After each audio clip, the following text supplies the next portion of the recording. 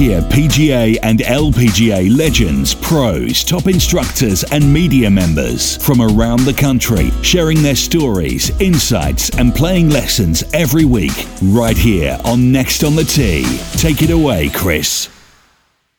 All right, now back with me on the French Lick Resort guest line is Mr. Ben Wright. Like I mentioned a moment ago, he's a treasure to me and to the game of golf. No one over the history of this show has come to mean more to me than Mr. Wright has. His kindness and generosity go beyond words. In my mind, he's the best broadcaster in golf history for the wonderful way that he has framed up golf for all of us on TV, making the events he was a part of infinitely more enjoyable to watch. He is also one of the great storytellers of all time, and you'll understand why I say that even more if you go pick up his book, Good Bounces and Bad Lies, which you can find on Amazon.com. And one of the things that I have posted over the last few years on our website, typically in January, I've listed 5 things that I'm wishing for out of the golf year. And every year on my list is Ben Wright broadcasting one more Masters. You're going to see it again in January of 2019, right there at the top of my list. But I'm honored he is with me again tonight here on Next on the Tee. Good evening, Mr. Wright. Thank you for coming back on the show. It's my extreme pleasure, Chris.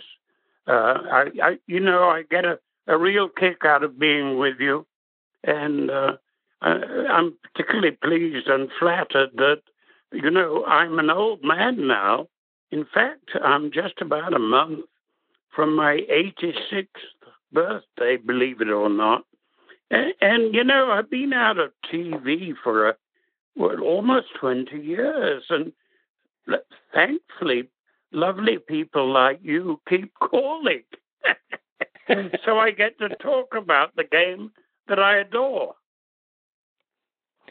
Well, Mr. Wright, the last time that we got to spend some time with you was just prior to the Masters. So catch us up. What's been going on with you so far this summer? Well, we've had a wonderful summer.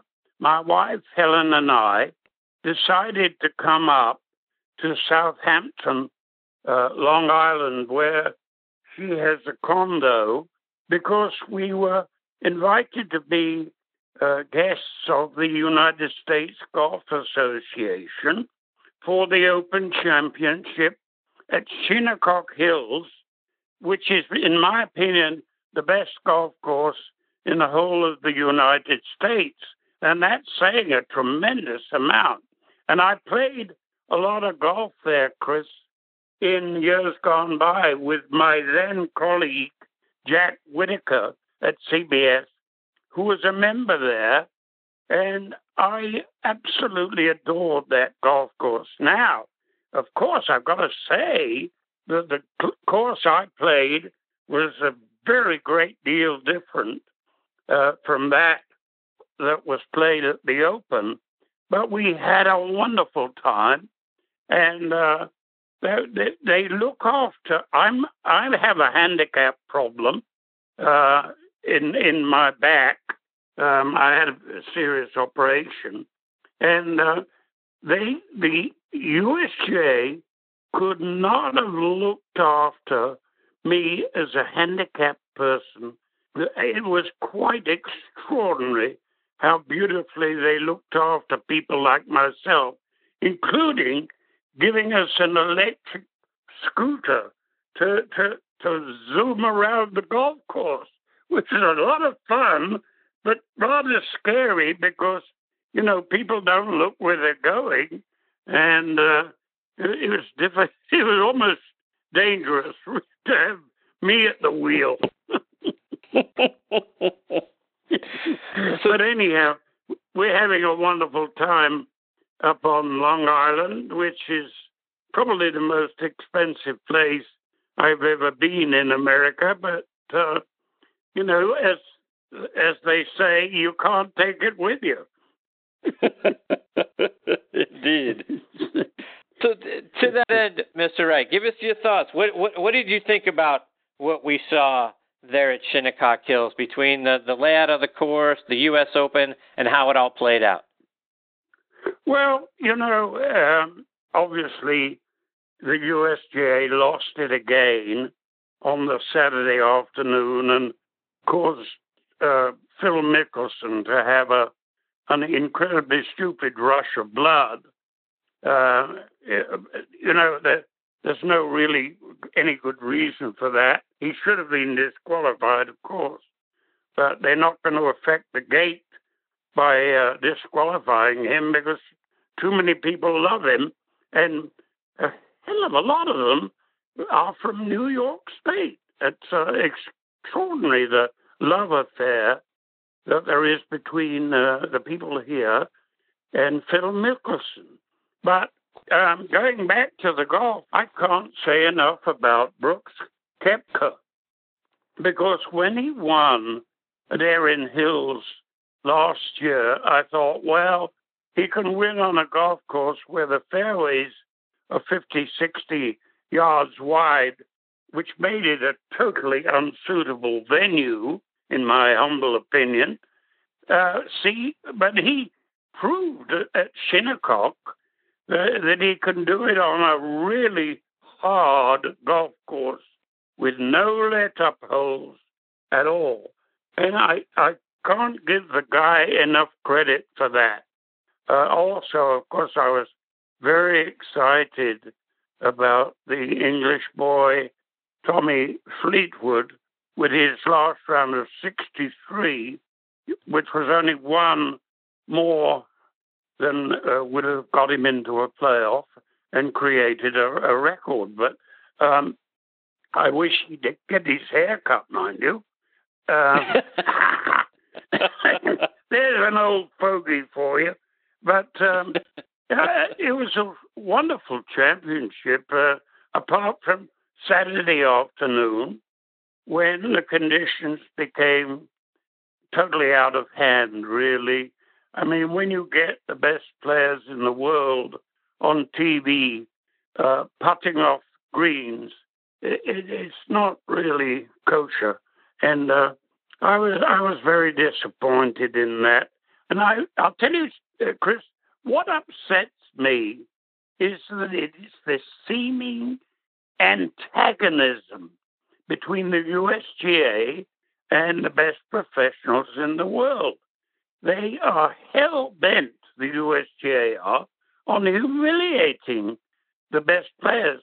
Whereas at the British Open, at Carnoustie, which was obviously the hardest golf course on the Open Championship rota, the attitude of the Royal and Ancient, which is really rather marvelous because you would expect them to be stuffy as can be, but they just say, there it is, go play, and if you shoot 59, so be it. But this antagonism against the pros, I find unseemly, to put it mildly.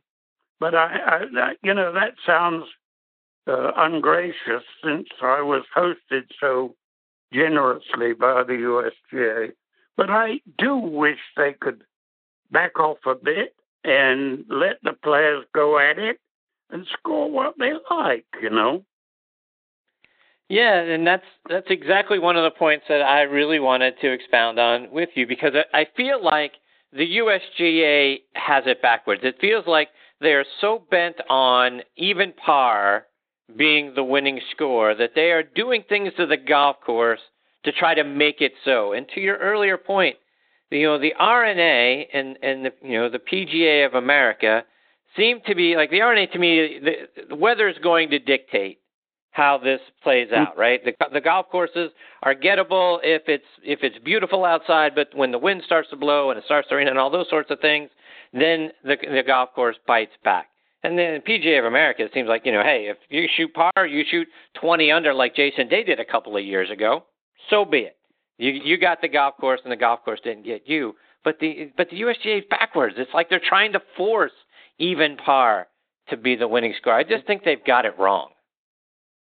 I agree with you. You make the point much more succinctly than I did. It is a shame, but it's this antagonism. Of course, the players, have got to dislike the USGA, and that's very sad. there shouldn't be that. It should be a mutual respect. And I really find it tiresome. But, it's easy for me to say because I've been around long enough to see how they made a nonsense of the Open. I mean, 2004 at Shinnecock, it became virtually unplayable. I mean, it was totally ridiculous. And, sprinkling while play was on was totally unfair because they were doing it for some players and not for others. And, I wish they just set up the golf course hard as they want it, put the pins in some tough places on at least some of the holes, and let them fly, Just don't, as you say, try and make even par the winning score. It's ridiculous because you're not going to do that nowadays. I mean, these guys are so good, they're going to beat you whatever you do, and but there's no need to make them look stupid. And some of those players looked, frankly, stupid.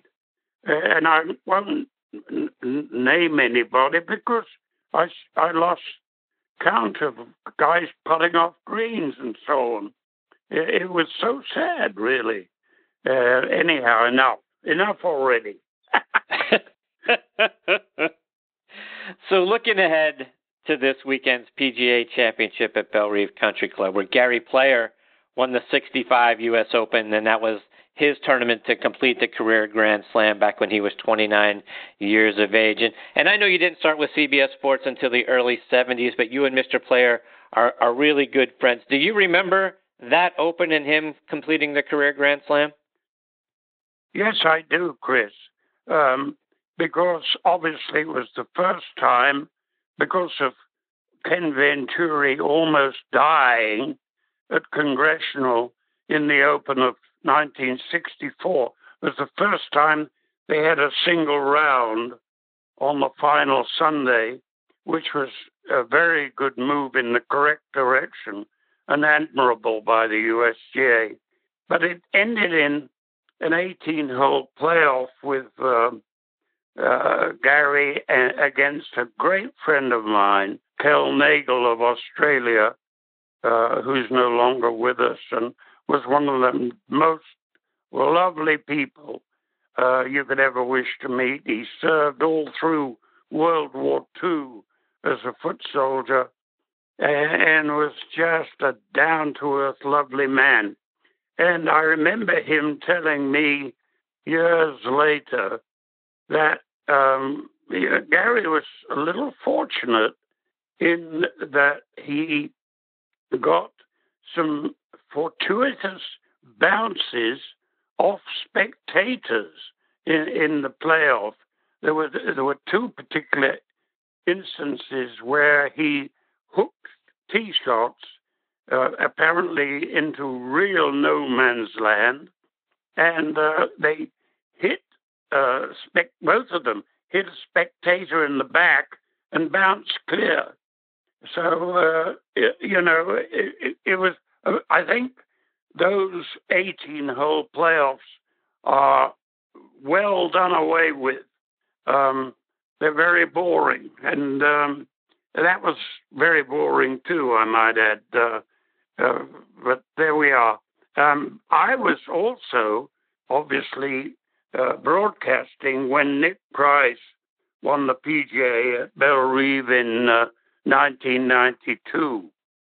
And something, it's a kind of golf course, Chris, that I don't really remember a lot about.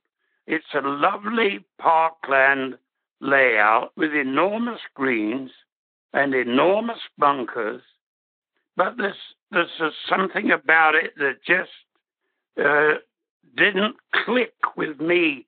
Of course, I'm crazy about links golf and Shinnecock Hills, although it isn't truly links golf, is as near as makes no difference. But I question playing on parkland, inland courses, the major championships. There obviously there's some very good ones coming up in the future. Bethpage Black next year, Harding Park, the Ocean Course at Kilgore Island, and places like Oak Hill in Rochester, New York.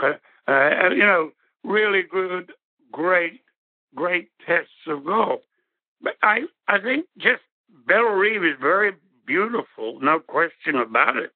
But it's not exactly what you'd call memorable, but it's a hard golf course. And, it's a true test. There's no question about it. And going back to that 92 championship, Nick Price won it, 6 under par, 278. But that was, a long time ago, especially when you think about it in terms of how advanced golf equipment and golf technology and the golf ball have come since that tournament. So 6 under par. Do you think we'll see something close to that again, or do you think we've made such big strides since then we might be looking at a champion that's somewhere, double digits and above? I would be surprised, Chris, if it isn't double figures under par because of the improved equipment. But the players have improved with their fitness. I mean, some of them are real gym rats, notably Rory McIlroy, and they're just so. In my early days, Chris, I would accept what other sportsmen would say, that golfers were not athletes. And that was almost true.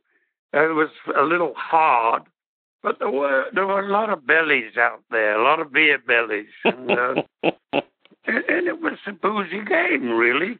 But, now, gosh, what a fit-looking bunch of people they are. Mr. Wright, a couple of more before we let you go. And going back to the time after the Open Championship, I was a little disappointed in the hours afterwards and the headlines on outlets like ESPN because they were all about Tiger Woods. Nary a word on their main headlines on ESPN.com about Francesco Molinari having actually won the event. It was all different things about Tiger. And we seem to be, everything seems to be Tiger crazy, Tiger mania everywhere. Was it that way back in the day? Was that when Mr. Hogan was at his peak, or when Arnold Palmer was, at the peak of his popularity and his prime, or Jack Nicklaus? Was it all about them, or is it different now that we are so fixated on Tiger Woods? I think it's the most extraordinary thing. It was never like that.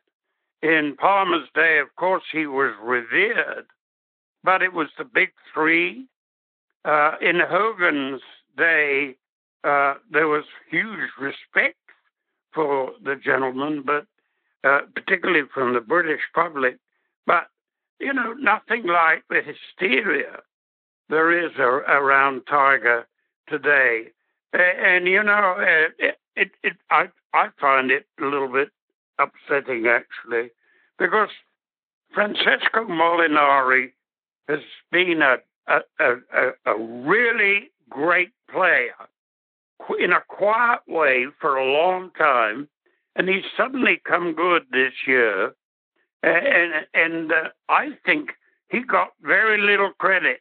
I agree with you wholeheartedly that American television didn't give him a fair shake at all. And sticking with Tiger just a little bit, Mr. Wright, we've got the Tiger versus Phil winner take all match sort of looming out there that they're trying to finalize. It sort of feels a little to me like the old shell matches, just for a whole lot more money.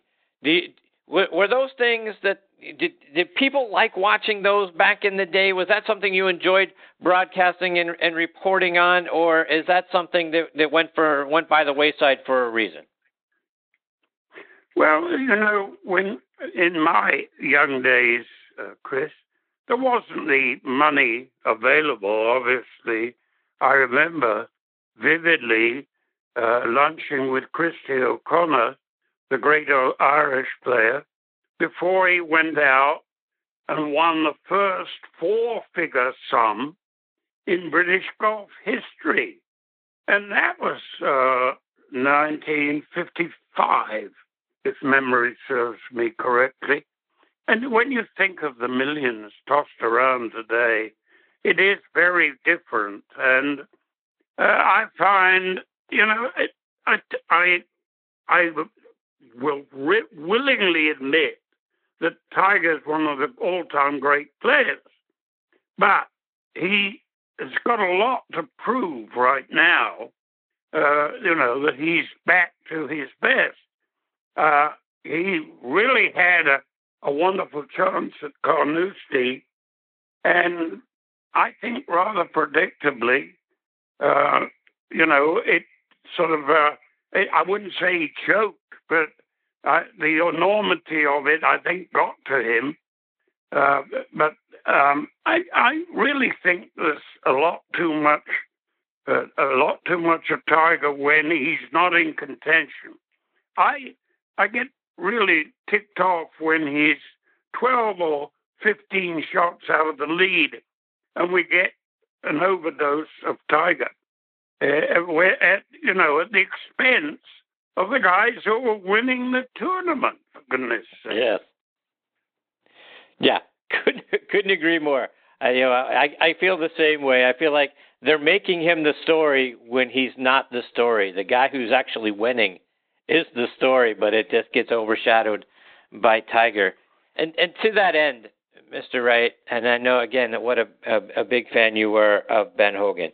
Right now, if Tiger were to win this PGA Championship, the U.S. media would be like, it's the greatest comeback in the history of golf.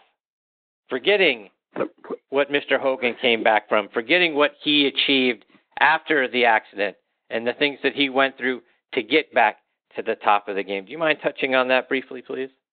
Well, I was horrified at everybody saying that Tiger made the greatest comeback in golf history from injury, and to me, Hogan is head and shoulders above anybody that ever came back and did what he did. And when he went to Carnoustie, having said that he was going to win and would never return, people tend to forget he'd already won the Masters and the U.S. Open that year before he even got to Carnoustie.